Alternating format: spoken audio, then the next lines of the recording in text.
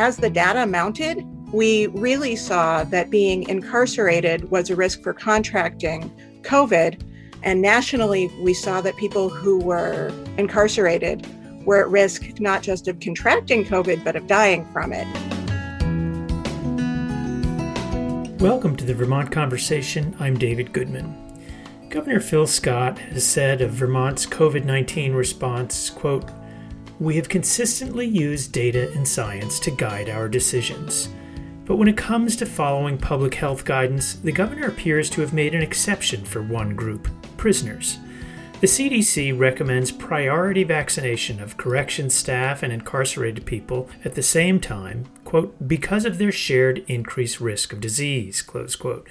And last month, Vermont's COVID-19 Vaccine Implementation Advisory Committee called on the administration to, quote, immediately amend its vaccination policies to provide access to COVID-19 vaccines to all incarcerated individuals in its care. The Vermont Advisory Group includes more than 24 healthcare providers and advocates. But in March, Governor Scott refused the guidance of the COVID-19 Vaccine Implementation Advisory Committee despite an outbreak of COVID-19 at Northern State Correctional Facility in Newport, the state's largest prison, where 179 inmates, more than half of the prison population, were infected, along with some 24 corrections officers. A handful of states, including Massachusetts, have prioritized vaccinations for prisoners, but many states have failed to vaccinate their high-risk prison populations. Nationwide, fewer than 1 in 5 state and federal prisoners have been vaccinated, according to data collected by the Marshall Project and the Associated Press. We're joined today by 4 guests to discuss the question of vaccinating incarcerated people in Vermont. Jim Baker is the Commissioner of Corrections in Vermont. Dr. Simi Ravin is the President of the Vermont Medical Society. Mike Fisher is the Chief Healthcare Advocate at the Vermont Legal Aid, and he's a member of the COVID-19 Vaccine Implementation Advisory Committee. And Stefan Gillum is President of the Windham County chapter of the NAACP. I began by asking Corrections Commissioner Baker why Vermont is not prioritizing prisoners to get vaccinated against COVID-19. You know, the bottom line was early on there was not enough vaccine. And we made the decision, setting priorities when vaccines came, that we would look at our security staff that works inside facilities. And that was about 591 of the staff. And realizing the fact that because of our protocols, the only way the virus is going to get into the facilities is from the outside, from people coming from the outside. We've shut down all visitation and movement in and out of the facilities as part of the protocol over the last year. So we made the decision to do staff first. And staff, we identified 591 staff, and we vaccinated 467, which is about a 79-80% compliance rate with our staff. And then as the vaccines freed up, I think the misnomer is, the conversation in the community is, we are vaccinating it. And as of today, we have offered vaccinations to 791 of the population of 1,234, and 565 of the inmates, 585 of the inmates have been vaccinated with at least the first shot.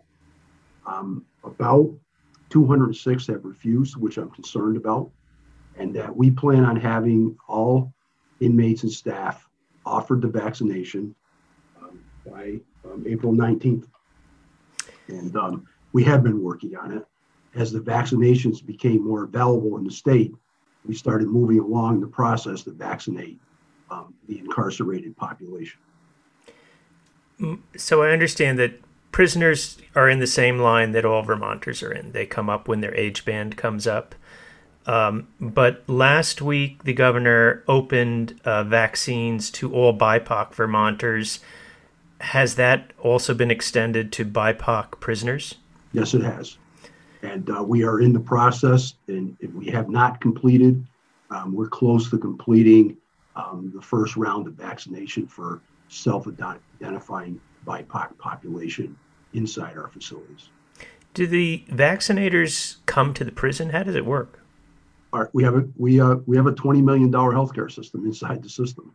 We have a contractor that provides health care, and working in collaboration with our medical team, which is our state employees that oversee the healthcare contract, our healthcare provider, Vital Corps, and with the Vermont Department of Health, that coordination is going on, and that's how the vaccinations are being delivered, both to our staff and to the incarcerated population. Will the state mandate that prison guards be vaccinated? No. Why won't the state mandate that corrections officers be vaccinated? Because they have rights just like you, David. I mean, I think that people need to understand that corrections officers and people that work in corrections have a constitutional right, just like you have a constitutional right to make your decision about if you want to be vaccinated or not. Now, in Newport, it was revealed in mid-March that a little over 60% of corrections officers had been vaccinated there. Has that changed? I don't know the exact number because since we started vaccination at the sites, some of our employees have made the decision they wanted to go off-site to get the vaccinations. We don't track that. That's personal healthcare information that we do not track. So I don't have a way of knowing who has decided to go elsewhere to get vaccinated. That number we gave in mid-March was based upon the number of folks that we vaccinated on site with the health department, our healthcare provider, and in fact, the EMS community did a big piece of the vaccination of our staff. Stefan Gillum, president of the Windham County NAACP, you and your colleague Mia Schultz from the Rutland chapter of the NAACP wrote a letter in mid-March expressing serious concerns about the state policy around vaccinating prisoners. What are your concerns? Yeah, so our concerns were that people who were incarcerated were being left out of the story. And that happens a lot, not just here in Vermont, but just nationally. I mean, especially folks of color who are in the incarceration system or the criminal justice system as a whole are left out of the story. So we really wanted to advocate and do what the NAACP does best and raise the voices for those who we felt like didn't have an avenue to advocate for themselves. At that time, we heard nothing. We had heard nothing really about plans to vaccinate or to care for folks who were incarcerated, but we were hearing about stories of outbreaks. And we were hearing about from family members who were feeling the elements of that and concern, right? And so we thought it was important to raise that issue and to bring it to light. And I really do think that advocacy is why we are sitting here now with some of the changes that we have now. And I also want to just add to that this was about more than just the people who were incarcerated at the moment. This was about the people who were going through probation, parole, in prisons in the state and in the and all of the jail and prison levels, because those folks are all connected to the system. And what we're really trying to combat, and what we're really trying to point out was the mindset. And we're trying to restore how we even looked at this, because if you were connected to that system, then it seemed like you were being told that that you didn't matter as much. And that's what we really were trying to push back against. Do you believe that the state should prioritize vaccinating prisoners and corrections officers? I do believe that, because, unlike all of us who can get up right now and leave this interview and go and enjoy the beautiful sunshine or socially distance the way we want to, others don't really have that right. They are confined. And so I do believe that the situation is different. And I think that we have to look at that difference and look at how, folks who are living in those situations would feel about that. And I do believe that they should be that they should be vaccinated and they should be prioritized. You made the point in your letter, Stefan. You wrote that African Americans are at greater risk of death from COVID-19, and Vermont is among the highest in the nation for the incarceration of Black people, with 1 in 14 currently imprisoned. Can you just say something about the disparity that you see in those incarceration rates? Yeah, so I mean, the incarceration rates are high. We all know that. I think that's a statistic that we have heard multiple times throughout the state, and sometimes it fluctuates. I hear 13, I hear 14, but at the end of the day, we're only 1% of the population when we're talking about Black Vermonters, and so that is a huge difference in population. I was on prisonpolicy.org. I think that they're a really good place to look at consolidated data, and they give Vermont a D minus in the way that we've handled some of these situations. Now, mind you, a lot of states got very bad grades, so we're among friends there. But we could do better, and we know that we can do better, and we can do better by our Black and Brown populations. Dr. Ravin, you have been critical of the state's approach to vaccinating inmates. Explain what your concerns are. Sure.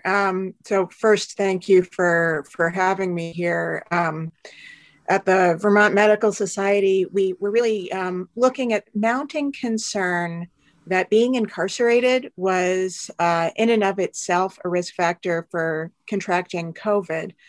And one of our missions at the Vermont Medical Society is to advocate for the health of Vermonters generally and for our communities. And we were seeing increasingly that people who are incarcerated across the nation are at greater risk of contracting COVID. And while we were seeing that, we were seeing the outbreak here in Vermont. And I myself and my colleagues were wondering, when are we going to prioritize incarcerated Vermonters for vaccine? I very much appreciate Commissioner Baker's thoughtful and deliberate efforts, and that of the Governor Scott and the administration. And I think that, frankly, that we can do a lot more. The approach of vaccinating, initially, we had very limited vaccine as a nation and in Vermont, and the approach of vaccinating correctional staff, I think, is a good first step, or has been a good first step. But as the data mounted, we really saw that being incarcerated was a risk for contracting COVID. And nationally, we saw that people who were incarcerated were at risk, not at greater risk, not just of contracting COVID, but of dying from it. So I think that we are on the path now to getting people who are incarcerated vaccinated, but we could have prevented a lot of disease and its sequelae if we'd identified that group earlier and prioritized their vaccination earlier. Well, also, you've noted that this isn't just an issue of what happens inside the correctional facilities. There have been corresponding outbreaks in the communities that host these facilities. What do we know about that? That's right. I actually it was something of an aha moment, and I'll tell you a little bit about the context.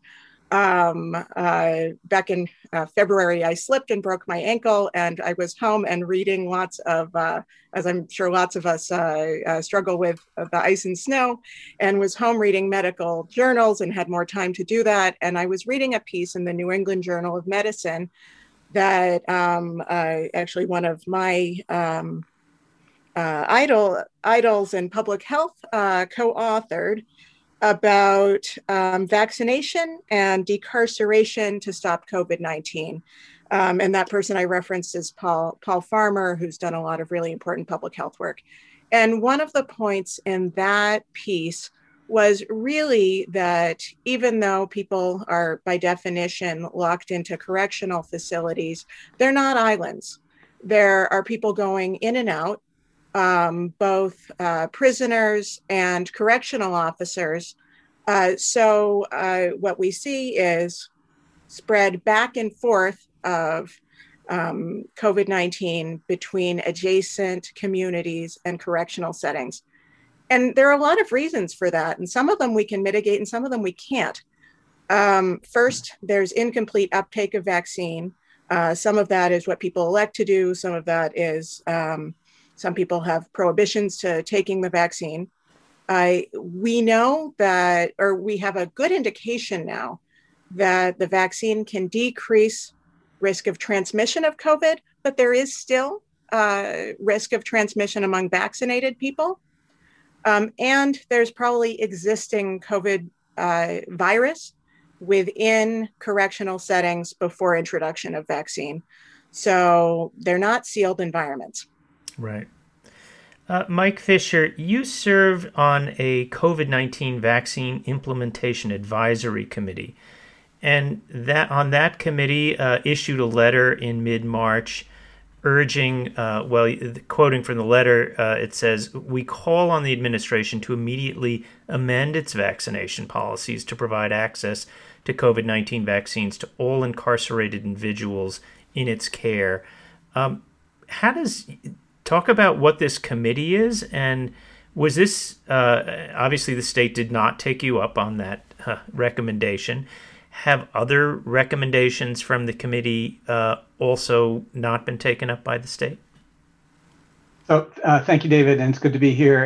And before I say anything, I think it's really important to do a shout out and recognize that there's tremendous heroic work on the part of many people in state government, Department of Health, I'm sure in corrections as well, doing their best in an impossible situation. So before I be critical, I want to do a shout out and recognize how difficult this is. Mm-hmm. Yes, the Vaccine Advisory Committee did take a stand. It was maybe one of the stronger stands that we took, with a recognition of many of the things that have been articulated already today, about the risk to the community, about the ability of inmates to do the social isolation requirements that the governor came every week and told us we were supposed to do, and further, to make the point that we have a special duty. These are people in our custody, and so it's a different dynamic, I think. But I'll give one example of another issue that came before us that many people advocated for, after the initial, hey, let's really focus on severe illness and death. In other words, do over 75-year-olds.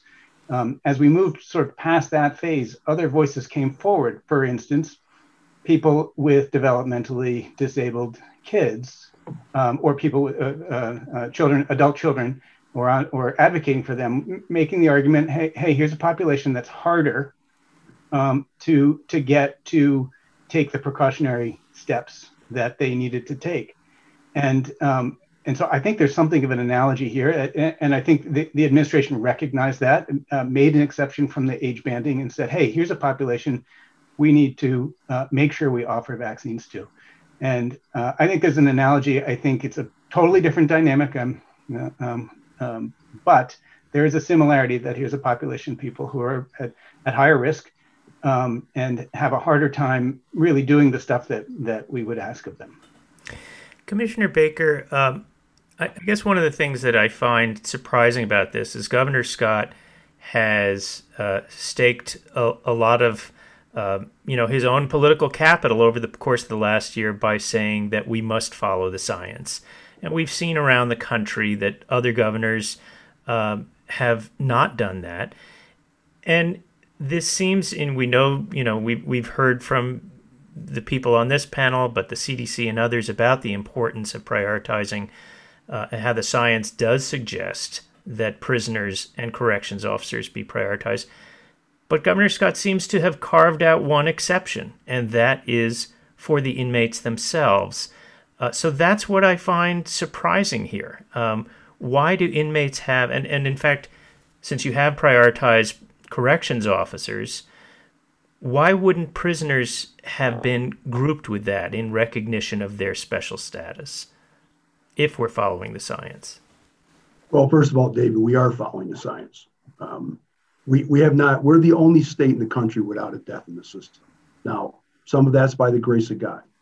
Going back to, and I want to thank Michael for calling out the fact that state employees, including, the 1,000 employees in my department, had worked tirelessly on this issue.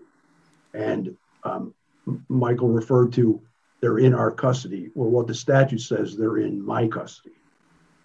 My custody, the Commissioner of Corrections. I take that very seriously. I talk to loved ones of inmates all the time. And I take it very seriously that I have an obligation to protect those inmates in my custody. So I want to make sure that I'm clear on this. We are following the science. We're one of the 4 states in the country that recently got called out in a study that was funded by the MacArthur Foundation and others as leading the country in testing inside our facilities. We test to suppress. The situation in Northern was an outlier. We knew if we got positive tests in Northern, and for months we didn't get them. The nature of that facility, doors do not lock there. They're shared bathrooms. We knew we were going to have a challenge on our hands if the virus got inside the facility. And I agree with the doctor. The science shows that communities that have higher spread, and if you take a look at when this outbreak happened, the Northeast Kingdom had a higher community spread. And there is a connection between it. And so we haven't had anybody, no inmates really sick inside our system. And we do follow the science. And I got to emphasize that, since the end of March, we are stepping up vaccination. I mean, we are 2/3 of the way through vaccinating inmates right now. And what I'm really concerned about is the refusal rate of the inmates. There's 209 inmates that have refused to take the vaccination. And we got to figure out a way to convince them that they can trust us, that we're providing medical care to them for their safety. And Dave, can I just jump in? Yeah, emphasize that. Yes, go ahead, sir. Mike Fisher. Can I just jump in and just make a statement? That really comes to me right out of today's conversation, and that is for a correctional officer who's chosen not to be vaccinated to be caring for an inmate who has not been offered the vaccine is, I don't know what adjective to put on it. It's really bad. And I understand your statement about wanting to, about the rights of the correctional officer. Those correctional officers should be reassigned. Well, if I had the staff, sir, I would do that. But I have to balance that. I cannot disagree with you, but we're not the only ones. If you follow the news, there's other very high risk environments where people are not being vaccinated, and I cannot agree with you more. But if I had the staff, I would reassign them. Dr. Ravin. Thank you. I think this raises a really interesting debate, and one that's coming up in healthcare and hospital settings a lot. We're talking about this at the Medical Society and other settings about mandating vaccine among hospital workers, and there have been a few hospital systems that are taking that up, and it's a really interesting debate about safety of those served and individual rights of people employed in settings with people who are vulnerable to the virus. I also want the inmates in Vermont isn't the only place we incarcerate people. We have out-of-state prisoners as well. Can you tell us, Commissioner Baker, what is happening? What do you know about Vermonters who are incarcerated out of state in terms of COVID and vaccinations and infections? So we do have inmates out of state that are housed in Tallahatchie, Mississippi, the facility there. And I believe the number of folks that we have in the facility there is now around 164 plus or minus. 91 of those folks have been vaccinated. About 10 have refused vaccinations, and they continue to vaccinate individuals there based upon the age bands. What do you know about COVID infections among out-of-state Vermont prisoners? So we had an outbreak last summer in August at that facility, and as a result of that, we put in some very clear guidelines with the contractor that runs the facility. To include, we now have the ability to monitor the facility remotely with video camera, and to make sure that folks are in compliance with masking and cleaning and so on. And so we're in regular conversation with them about it. We have had no other outbreaks in that facility since. I spoke to a family member of an incarcerated Vermonter who said that the inmates feared being put in solitary confinement in isolation if they were, to say that they had symptoms of COVID. Is that a common practice that inmates are put in solitary if they have COVID, if they're positive? This is a matter of how you term things, right? And I hear this often about solitary confinement. We put people in medical isolation if they're positive. Going back to Dr. Rowan's point about coming into the facility, we quarantine people coming into the facilities if they're a new entry into the system. And it is isolation. And I have heard that several times from families and through our Office of Constituency Services. I've heard that often. I don't know how true that is, but we ask our medical staff to be in touch with people to make sure that if they're exhibiting symptoms, that we know that. Now, when we have an outbreak like we had in Northern, we step up. We brought in outside traveling nurses and so on. And folks that were positive were checked on a regular basis for O2 saturation, temperature, and other signs of their illness escalating. So I can't talk specifically to what a family member may have told you.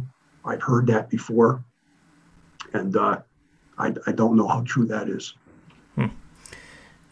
Mike Fisher, in your role as the Chief Healthcare Advocate at Vermont Legal Aid, what are some of the concerns you are hearing most from people who are interacting with the correction system in this time of the pandemic? Honestly, we hear more from all Vermonters than we do from people within corrections. I think inmates tend to go to prisoners' rights and other entities, but there's long-standing issues with people transitioning from corrections out into the community and having their care not interrupted, having their medications be maintained. We from time to time do have cases with those kinds of concerns. Okay. All right. Well, I think we're going to leave it there. I want to thank all of you for joining us this week on the Vermont Conversation. Mike Fisher, Chief Healthcare Advocate at Vermont Legal Aid, Stefan Gillum, President of the Windham County Chapter of the NAACP, and Dr. Cindy Ravin, President of the Vermont Medical Society, and Department of Corrections Commissioner Jim Baker. Thanks, all of you, for joining us. Thank you. Thank you.